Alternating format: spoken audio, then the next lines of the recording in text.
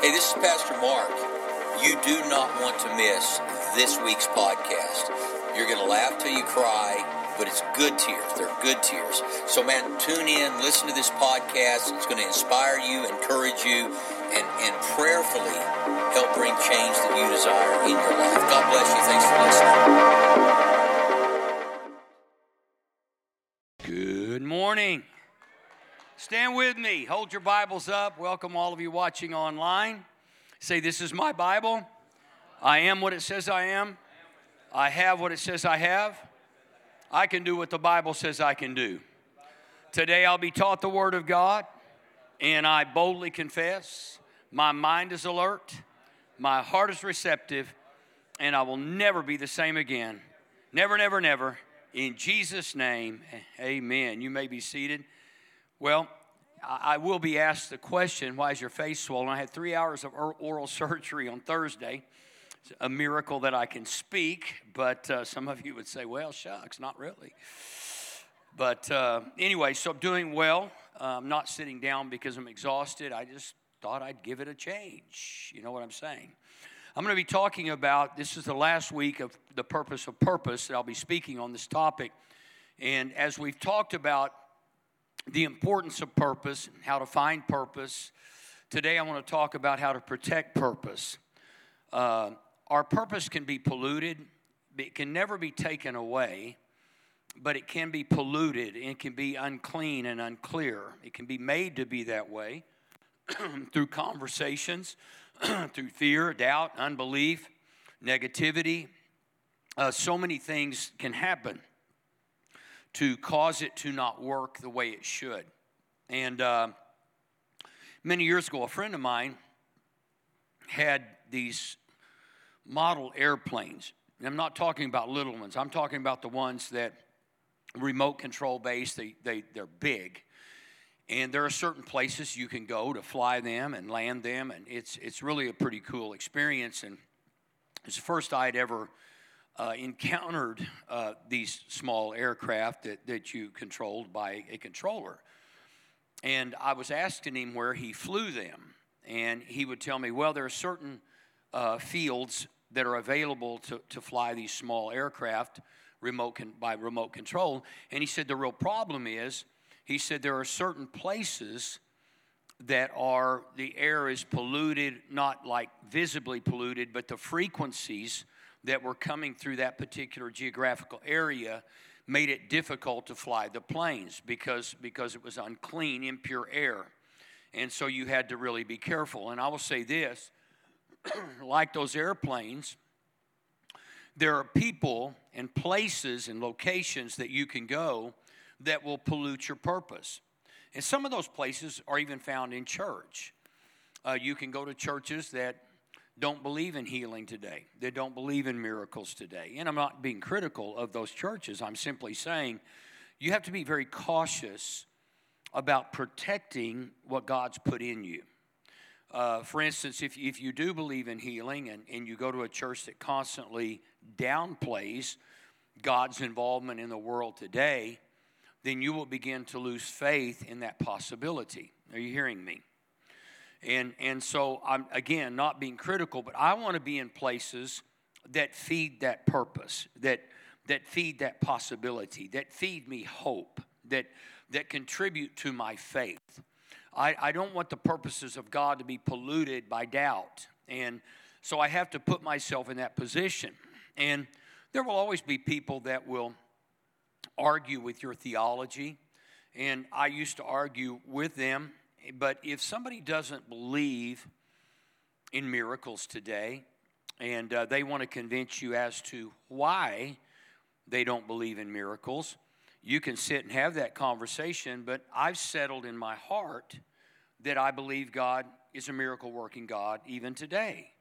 So if there's going to be a debate or an argument, I'm not going to participate because that will pollute my soul.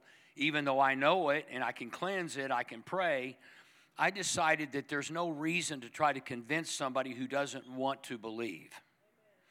So all I'm trying to say is don't waste your time trying to impose your purpose and what it takes to accomplish that purpose on other people who are unwilling to hear what you feel and know to be true.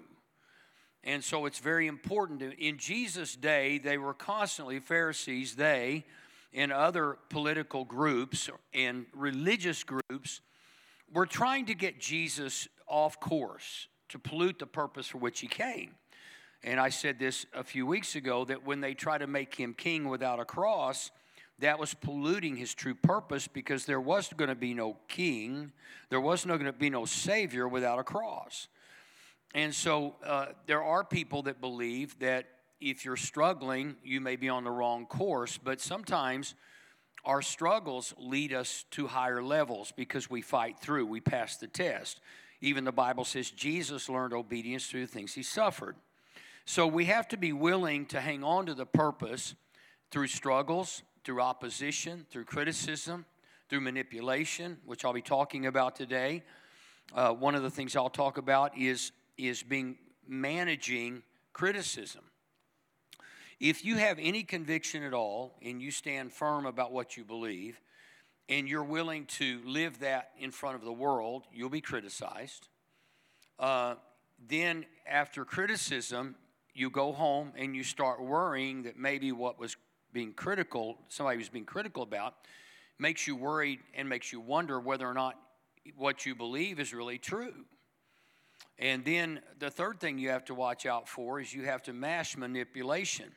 And I'll talk about manipulation, hopefully get to that today, because people who really want you to believe what they believe will usually manipulate the message or the conversation to fit their own need or their own narrative.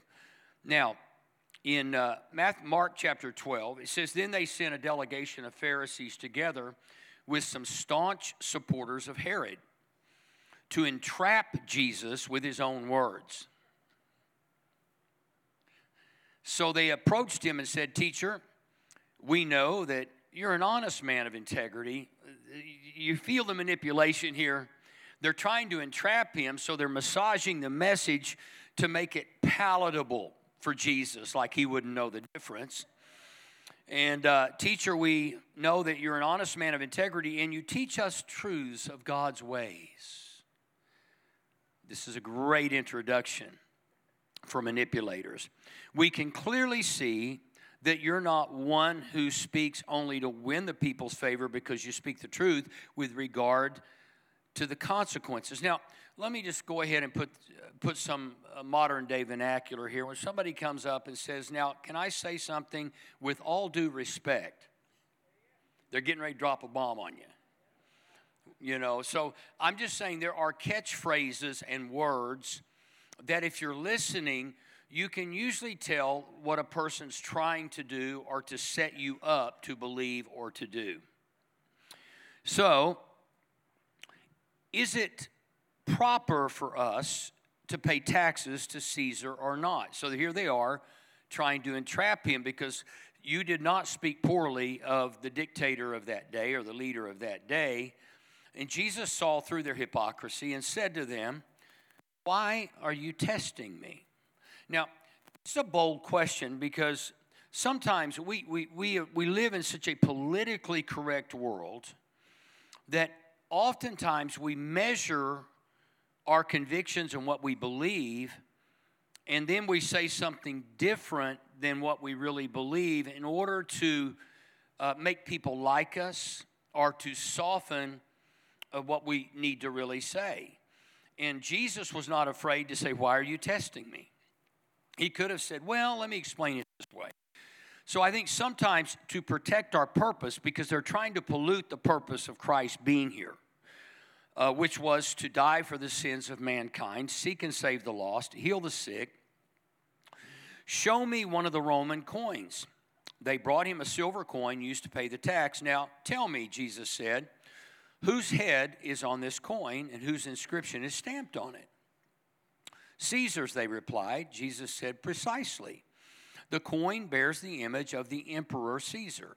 So you should pay the emperor his portion, but because you bear the image of God, you must give God all that belongs to him." and they were utterly stunned by Jesus' words. You can see here that they were caught in their own trap. Jesus honored and respected the structure of the world in that day, but he also didn't back down from the image of God, that you were created in his image and his likeness, and that we need to refer to that. So oftentimes, this is where it all begins. Now, when I talk about a polluted purpose, I've flown a lot over the last 40 years and have over 4 million miles on one airline. And without fail, for the last 40 years, well, actually maybe not even in the 80s, but when cell phones came into existence, if you've ever been on an airplane, the flight attendants come on and, tell you what to do in the case of a water landing, which really, if they were honest, they'd say in case of a water crash. In my lifetime, there's been one water landing. It was the Miracle on the Hudson. And but other than that, and they tell you about, this thing's going to inflate. I'm going to be dead, but I'm going to do it so I'll float to the top and they can find me. But there are so many funny things about that introduction, put your tray table in the upright position. I figure if we're going 400 miles an hour and we crash, tray table's not going to really make that much difference. So I have all these pushbacks, and even when they come on and they say, turn off your cell phones. Well, the interesting dialogue still to this day is they say, well, it could interfere with the frequency between the pilot and the tower and yada, yada, yada, which most pilots will tell you that's not true. But just in case it pollutes the frequency, they ask you to turn it off, which is probably one of the most believable things they say through the whole thing. And so in our lives, if you are around people that are critical of your faith, critical of how you worship, and we all have to be cautious of how we communicate. I have friends who are of the Church of Christ persuasion, and they have no musical instruments. They don't believe that the musical instruments came into the New Testament. They were part of the Old Testament, but not the New. And, you could get real tacky and critical if you want, but what difference does it make whether they have musical? I tell you, it's a lot cheaper to not have to pay musical players. So there's a part of me to be convinced that this would be a great thing. But, and so when I think of Church of Christ, honestly, some of the most beautiful music voices come out of the Church of Christ. If you've ever been to one of their whole congregation sings in parts. It's very beautiful. Now, I like instruments. I like all of that, so this is my persuasion. But let's see who's calling me. Oh, call you later. Anyway, so you have to be careful, because if that's their conviction, it really doesn't matter about the expression as much as it does the experience. And so most of our arguments theologically are based on our expression. I won't argue expression anymore. Whether you lift your hands, don't lift your hands, you sit down, you have musical instruments, or you don't. It causes division. There's only one debate, and that's not even a debate, because I'm convicted by it, that there's only one name under heaven by which man can be saved, and that's Jesus. Now, if you tell me anything other than that, and I won't even have a conversation with you, if you want to argue with me about that, I'm just going to say, look, I love you, I respect you, but I believe the only way I'm going to go to heaven is because I have faith in Jesus Christ, and I've asked him to forgive me for my sins. But the minute you start having a conversation, and there are some very intelligent people who don't believe in Jesus, and they will put you under the table if you are not theologically, really theologically trained, and even then, they have some pretty good things to say that might pollute your purpose or your faith in Christ. This is why I say arguing does no good. If you read Proverbs, you never want to argue with a fool, and anybody who doesn't believe in Jesus in my books is pretty much fool. Now, I don't mean that tacky in a secular sense, but I mean that in the true sense of you're not going to talk me out of believing in Jesus Christ. I believe that the only way I get to go to heaven is because of him, not because I'm good, not because I'm a preacher. I get to go to heaven because he's awesome, and he's forgiven me of my sins. So the very first thing I'm going to hit on today is managing response to criticism. There will be people that today, you go to work tomorrow, and they say, what'd you do this weekend? Well, I did this Saturday. I went to church Sunday morning. Why'd you go to church? What makes you think you can go to heaven? You're just like us. We're around you every day, and they'll begin to downplay and criticize you for taking time out to spend a whopping hour and a half getting ready and then going to church. And so you have to be careful. And when I say, please understand this, don't argue with donkeys. At 11, that may change, that word.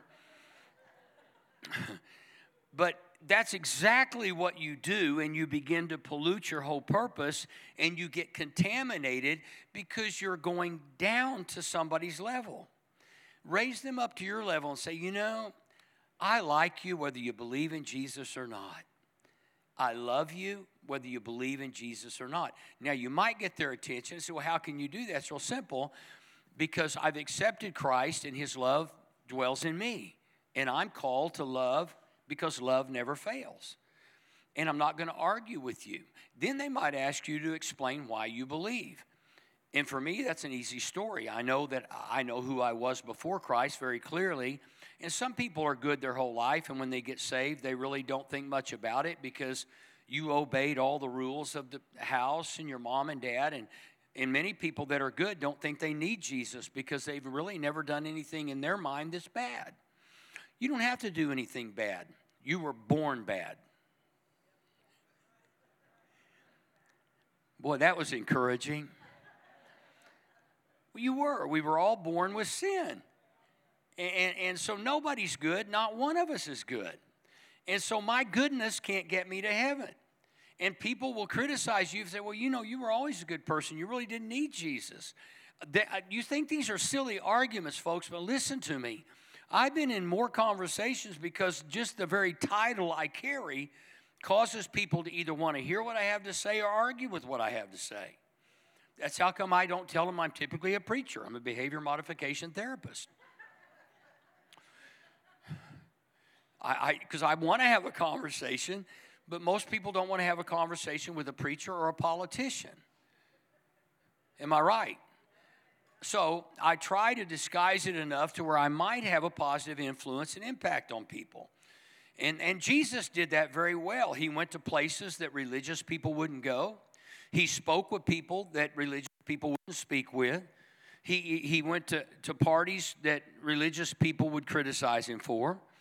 But Jesus did exactly what I think we should do. We should engage ourselves in the world in which we live in order to have an impact on the world in which we live. And the problem with most churches is we condition people to stay away from people who need Jesus,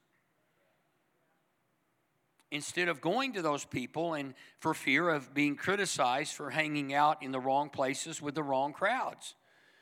I'm going to do that. You may see me in places that you won't think most preachers are supposed to be. I'm going to be there. I'm going to be in places where I can reach people and tell them about Jesus.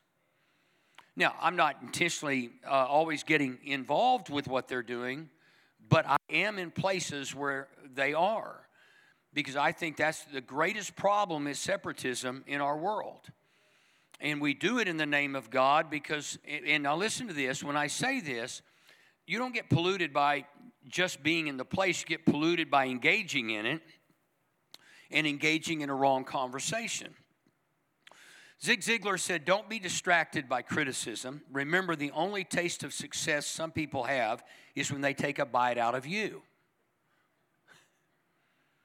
So don't be distracted by it. And that's just all criticism is. Oftentimes, it's that people see how you're living. They want to live there, but they don't want to make the sacrifice to live there. So they'll criticize you to bring you down to the level that they're comfortable living. In other words, if they get angry all the time, they're going to want you to get angry all the time. If they talk negative, they're going to want you to talk negative, and they'll use words like this. Well, can I vent? You're not venting, you're being negative. Boy, that evidently we got a bunch of people who vent. venting or having a conversation for the purpose of getting insight how to fix what you want to vent about is different. If all you want to do is throw up on somebody but not bring a towel, that's not suggested. If you want to vent, say it this way: I have some issues going on that I would like to share with you. Could you help me see them differently?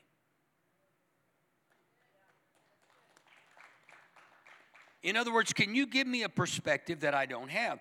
You know, back when I was growing up, if anybody went to a counselor, first off, they weren't called counselors, they were called shrinks. And if you went to one, everybody thought you were crazy. But let me say this to you. Counselors are awesome. Let me tell you why. They give you a perspective you might not have. I'll tell you right now, if I could afford to go to a counselor every week, I'd go every week. I love hearing a different perspective. Can you help me understand why this perspective is right or wrong, or why I possess this perspective? You have to be okay with being wrong, or maybe different, having a different opinion than you should have. And so I tell people all the time, counselors are wonderful. Never criticize them. Never criticize someone for getting help. Never criticize someone for saying, look, I've been feeling a certain way, and I don't like the way I feel. I don't like the way I'm thinking. Could you help me? Now, don't go to someone as dumb as you might think you are. Okay, so Dale Carnegie said, any fool can criticize, condemn, and complain, but it takes character and self-control to be understanding and forgiving. It's easy to condemn and complain. Everybody does it to some degree, and the reason I'm sharing that, everything I preach to you, I'm living out in my own life. It's not talking just about you. I catch myself, and I try to, because here's the problem. You're often more critical of you than you are others, and you don't like that, so you have to be critical of others so that you're not critical of you. I'm more critical of myself than I am other people. But I had to catch myself because words are very powerful. So when I do something wrong, I don't say, Mark, you're so stupid. I say, Mark, that was stupid. You see the difference? What I'm saying is I'm smarter than the action that I just took. That's a compliment to God, saying, God, I'm sorry. I didn't use the wisdom and knowledge that you put in me, and I did something stupid. Quit being difficult on yourselves. You're so stupid. I can't believe you did that. You talk to yourself bad. Say, no, I'm smarter than that. Because every now and then I'll say something, and I need to not say anything. Jesus was being questioned among the chief priests and the Sanhedrin, and they were looking to find him guilty. And the high priest stood up before them and asked Jesus, are you not going to answer? What is this testimony that these men are bringing against you? But Jesus remained silent and gave no answer. Let me say this. Not every question you're asked requires an answer from you. You see, we feel compelled to answer questions that people ask. And if you'll notice, and I'm going to give you a tip, I went to a school in upper state New York when I was about to run across America. I knew I was going to be questioned about why I was running, and it was called Run for Life. I was running for the unborn and running for women who had gone through abortion, not to judge them, but to raise money for them and help them through the process of PTSD that you don't hear about on the media after women have had an abortion. Please, if you've had one, know that I love you. There's no judgment, but I know the difficulty because I've sat down with numerous women during that time in my life that had gone through one and heard their stories. So I knew that I was going to be asked tough questions by antagonists who wanted to prove me wrong or say that I was narrow-minded, that I didn't have the women's best interests in mind. And this one particular, they told me, they said, always remember this. When you're asked a question, here's what happens. Secular media will go, and what do you think about this? And they'll put a microphone in your face, and you feel compelled, because the microphone's in your face, you feel compelled to answer. Now, there will be people on your job site without a microphone, but they'll look at you and just say, you know what? I'm not prepared to answer that right now. You see, criticism does something to our emotions that compels us to feel like we have to react to the criticism or the accusation. Sometimes just don't even say anything. You're better off not saying anything. And let me tell you, for somebody that talks as much as I do, this is a challenge. Because I was born with the gift of sarcasm. And I exercise wit with greatness. And every now and then I go, I got a great response for this. And the Lord says, no, you don't.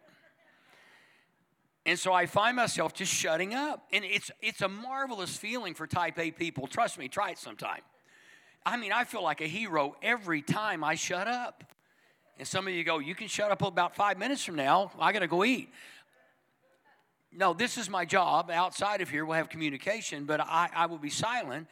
So, number one, how do I adjust? Remember, take nothing personally. It's not personal. They want to make it personal, but you don't have to let it become personal. You can think it's an attack on your character, but don't allow that to happen. Because they don't really know you. You don't even know you, so how can they know you? Most of us don't really know ourselves, but everybody else seems to think they do. You don't know me, and you don't know what I'm thinking, and you don't know what I've been through, and vice versa. I don't know what you're thinking. I don't know what you've been through. And all criticism is supposition. I'm supposing something that I know nothing about in order to bring you to my level of misery. And the old saying is, misery loves company. So criticism is an effort to create the same misery in you that I find in me. Secondly, it's not productive. All you do when you respond to criticism is you produce something that you don't need to produce. An argument, a debate. And what happens is that there are people who are really good at sucking you in to their world of chaos. I measure every conversation I'm going to have before I have it. Not every. I try to measure every situation I go into. So, there are times people call the church. They ask Sully to meet with me. I tell Sully, ask them what they want to meet with me about. Oftentimes, they say, I don't want to tell you. Then I tell Sully, tell them I won't meet with them. Let me tell you why. If you can't tell my secretary, administrator, what you want to talk to me about, doesn't have to be specific, then what I believe is you're setting me up to have an argument about what you want to believe, or you don't like something about me. Tell her, if you don't like something about me, then we certainly won't meet. Why would I want to have a conversation with someone who wants to tell me they don't like the way I preach, look, dress, drive, whatever? That's just your opinion. Go tell somebody else and have a little gossip small group about Mark Crow. I'd be absolutely astounded that you would give that much time to somebody like me. Do you realize the people you talk about and you don't like, that you're honoring them by having a discussion about them because they're at the forefront of your mind? How stupid is our humanity? If you have time to talk about me, you have a very shallow life. Because there are a lot of other things you can talk about that are better than me. I mean, starters, just talk about, you start talking about somebody else, glory be to God. Jesus died on the cross for my sins. And immediately, things will begin to change. We glorify other people's deficiencies and flaws instead of glorifying what God did to take those away. Third, it's not provable. It's your word against somebody else's. So you argue about something, but nobody can prove it because it's internal. Nobody can prove it. That's how come when I have a conversation, and I've done this recently with someone I love very dearly that's really close to me, that we have been alienated. I drew a boundary 3 years ago and said, you know what?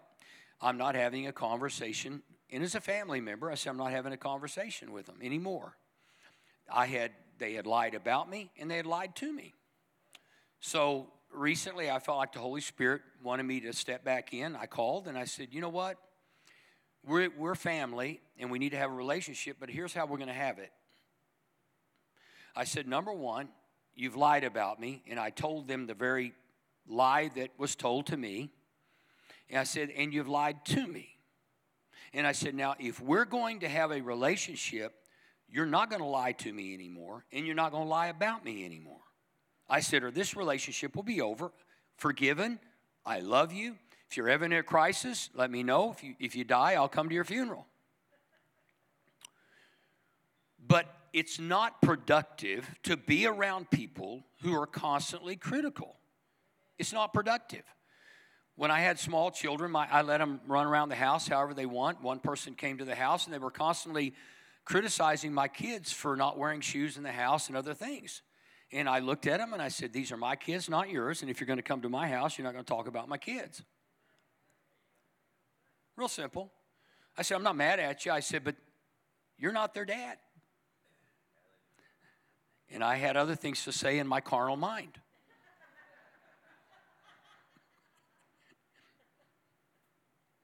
Moving right along. Monitor your worry. Notice I didn't say manage it because you don't want it. You manage something you possess or you have to deal with. Worry is something you can control and monitor within yourself. It has nothing to do with anybody else like criticism. It has everything to do with how you think. One person, Corrie ten Boom, who we've probably all heard her name, worry does not empty tomorrow of its sorrow. It empties today of its strength.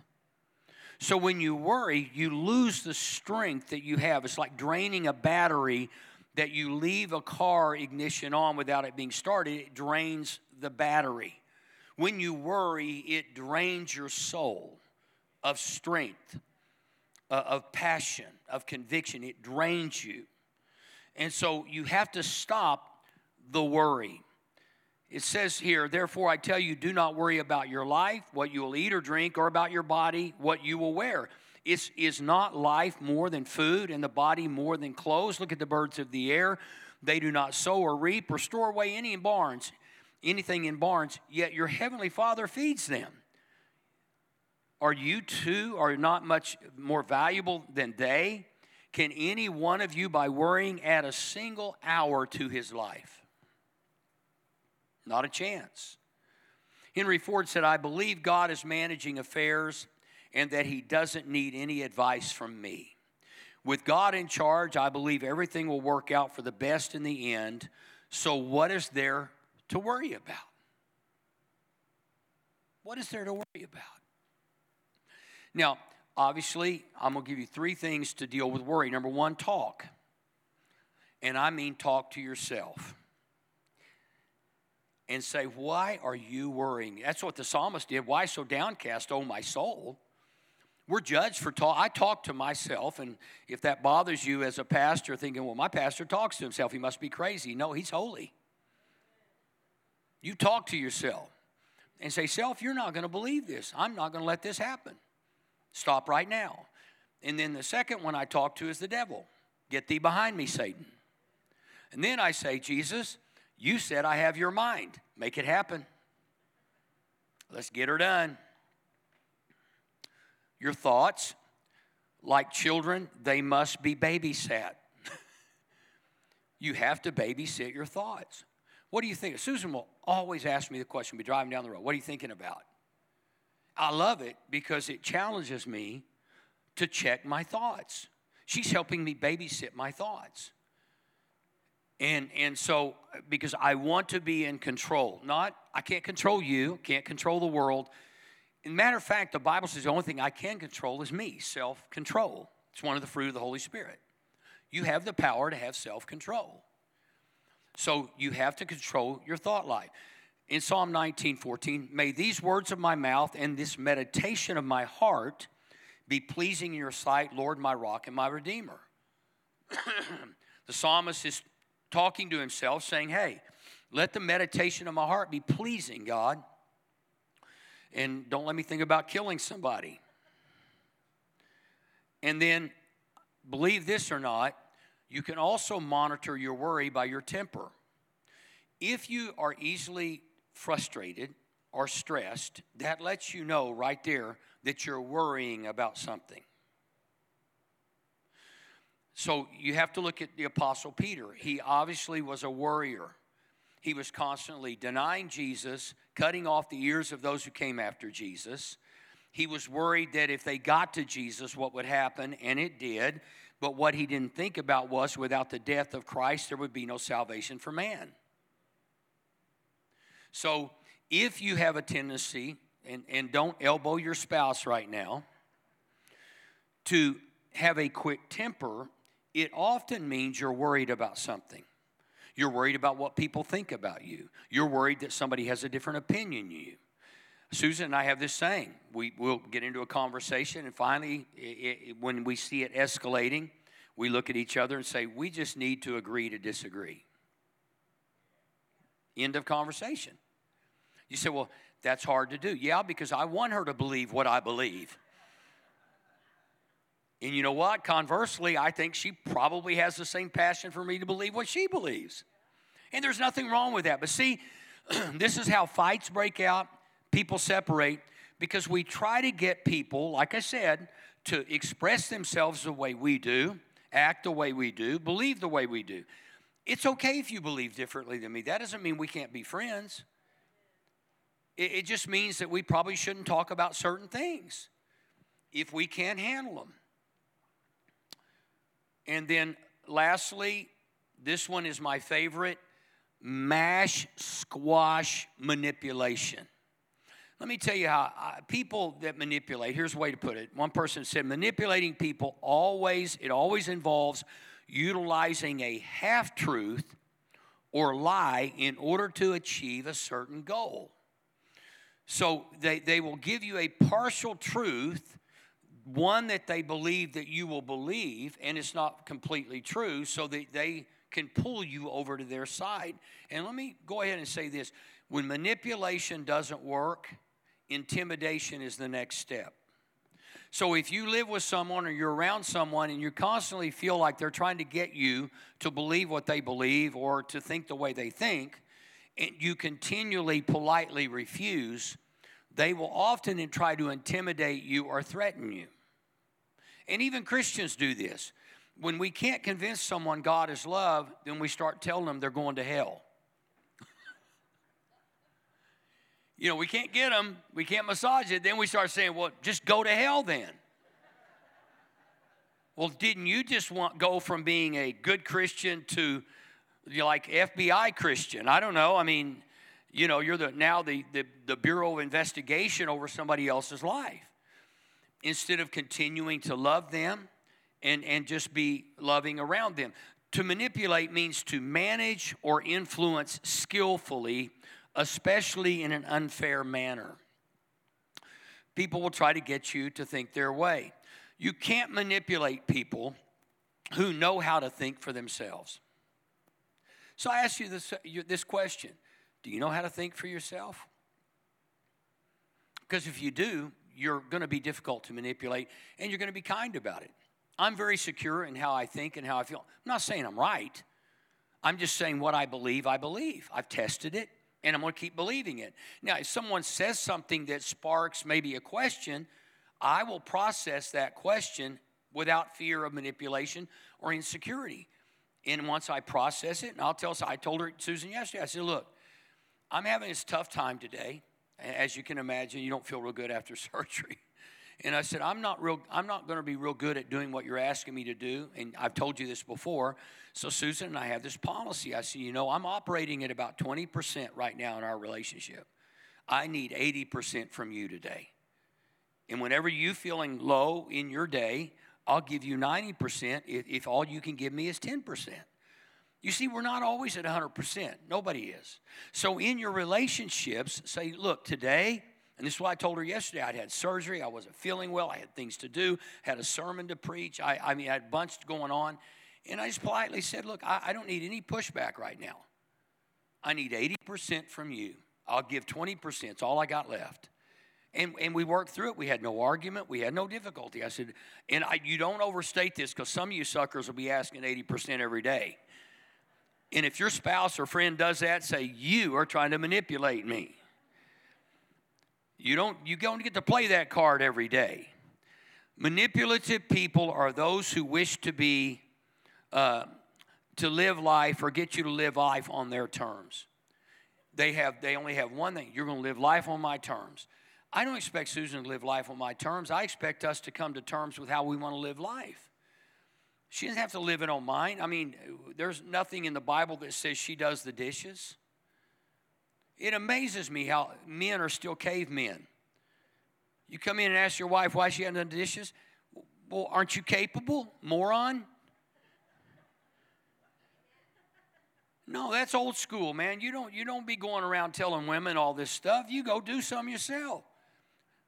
Women, dadgummit, I gave you every chance to applaud me, and you sat there like a bump on a log. Thank you. Man. So first thing you do is you pause. Remember I said you don't always have to have an answer. Just pause. This is hard. And think about it this way. When you don't want to miss out on a movie, you have to go to the bathroom, you hit the pause button on your remote control. Why? Because you don't want to miss it. So if you're having a conversation and you're thinking, this is going to pollute my purpose, pause. Say, can we come back to this later? I need a pause right now. I'm not stopping. I'm pausing, which means we will have this conversation when I'm capable. I'm not blaming you. I'm not capable right now. Now, what that does is that shows that you're secure, not insecure. What you're saying to somebody is, I'm the problem here, not you. I'm incapable of handling this topic in this moment. So, second thing is pray. You have to pause before you pray because they'll never understand it if you just start shambaying right in front of them. So don't go into that spirit mode right now without explaining. I need to pause. Why? So I can pray. Okay? Pause comes before prayer. It's the only thing that comes before prayer is a pause. That's how come Jesus paused. He got away. He said he left early. He paused and then he prayed. Then the third thing after you do that is protect yourself and protect others. Make sure the pause in the prayer is effectual. It's working. You should be able to come back and say, I'm going to protect you. I'm protecting me. I'm not going to say hurtful things. Susan and I have a policy that we don't call names. Name calling is out in our house. You don't call someone stupid, you're this, you're that. We don't do that. And if we ever do, we call each other out on it if we're ever tempted to. You do not name call. And you certainly don't put your spouse down in front of other people. That's the worst thing you can do is make somebody feel small, not just in their eyes, but in the eyes of people you know. This will pollute your purpose, it will pollute your anointing, and it will pollute your call. You wonder why you're not living at the level you're living. You see, this was horribly infected up into my sinus, which is dangerous because it could get to my brain. So what we don't realize is when they did the surgery and they removed all this stuff, I feel like so much better. But some of y'all have an infected soul. And I'm not saying that to be mean. I'm just saying we can all have an infected soul, and you can live with it until it gets to the point where it gets to the brain of your call or your purpose, at which time it could kill the relationship. Protect your purpose. Don't let it get polluted. Let's pray. Father, thank you for giving us all we need to overcome and to live an overcoming life in this world. Lord, everything I've spoken today requires purpose, intentionality. We have to be purposeful to take these steps and live them out.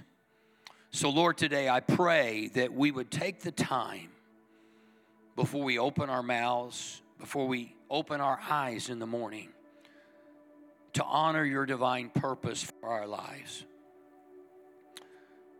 Lord, you have honored us with your presence, your grace, your mercy, and your purpose. May we honor you back. With every head bowed, every eye closed, I want to take just a moment. We always pray a prayer of repentance and salvation for those of you watching online, those sitting in-house. And I want to ask everyone to repeat this after me.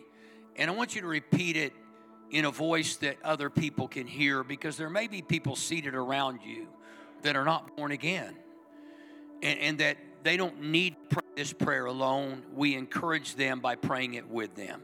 So pray this with me right now. Say, Father God, thank you so much for loving me so much that you gave your only Son to die on the cross for my sin. Jesus, thank you for giving your life for me. Today I give my life to you. I repent of my sin, and I declare right now, I am saved. Amen. If you prayed that prayer for the first time or to recommit your life to Christ, I want to ask you to do me a favor. Text the word SAVED to 405-500-1310.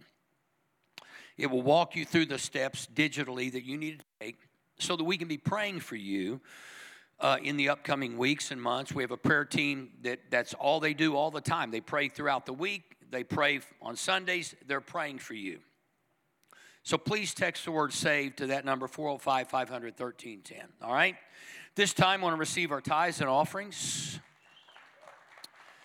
I want to encourage you today again to be diligent in the area of finances, to be diligent, to give God opportunity to do something. You say, well, God's God. No, we give opportunity to be God in our lives. He will never force himself on you in your soul or your finances. He never will. But he will bless you when you respond to what he said to do. So today, if you want to give, you can put your smartphone on the QR code behind me.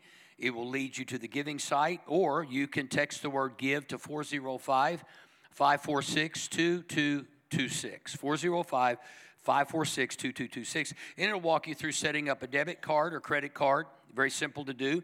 And you can give anytime from anywhere around the world. It's a very simple process.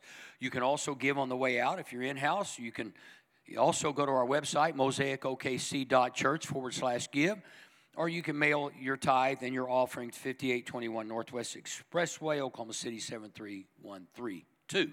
And remember, as we bring our tithes and offerings unto the Lord, we are believing for jobs and better jobs, raises and bonuses, benefits, sales and commissions, growth in business, settlements, estates and inheritances, interest and income, rebates and returns, checks in the mail, gifts and surprises, finding money, bills paid off, bills decreased, blessing and increase. Thank you, Lord, for meeting all my financial needs, that I may have more than enough to give into the kingdom of God and promote the gospel of Jesus Christ. That's what it's all about, is that last little paragraph there, all right? I'm going to ask our prayer team to come to the left of the stage, and while they're coming to the left of the stage, let me remind those of you who want on my midweek call, text the word CALL to 405-500-1310, and leave your name and number, and we'll add you to my midweek call. It's a minute, 30 seconds, 2 minutes at the most. It's just an inspirational shot in the arm midweek, and sometimes it's informative as well. And then also, if you want to serve, which you know that's what Jesus said, my purpose was I came to serve, not be served. If you'd like to get plugged in and get to know people in small groups, all of our particular areas of service, have texts every week. Every Sunday, they get a text, and then some of them throughout the week text each other. You'll get to know people, and you'll have a better time being at Mosaic Church OKC. So you can text the word SERVE to that same number, leave the information as it walks you through the digital process. We would love to have you on our team. All right? Well, let's stand. We're going to go out with a shout of hallelujah on 3. Thank all of you for coming. Remember, let purpose reign in your life this week. 1, 2, 3. Hallelujah. Hello, this is Pastor Mark Crow. I just want to take a quick moment to thank you for joining us online. We hope you have a blessed week this week and get to be a blessing to those around you. I want to invite you to join us at Mosaic Church OKC next week at 9:30 a.m. and 11 a.m. or join us online. God bless you.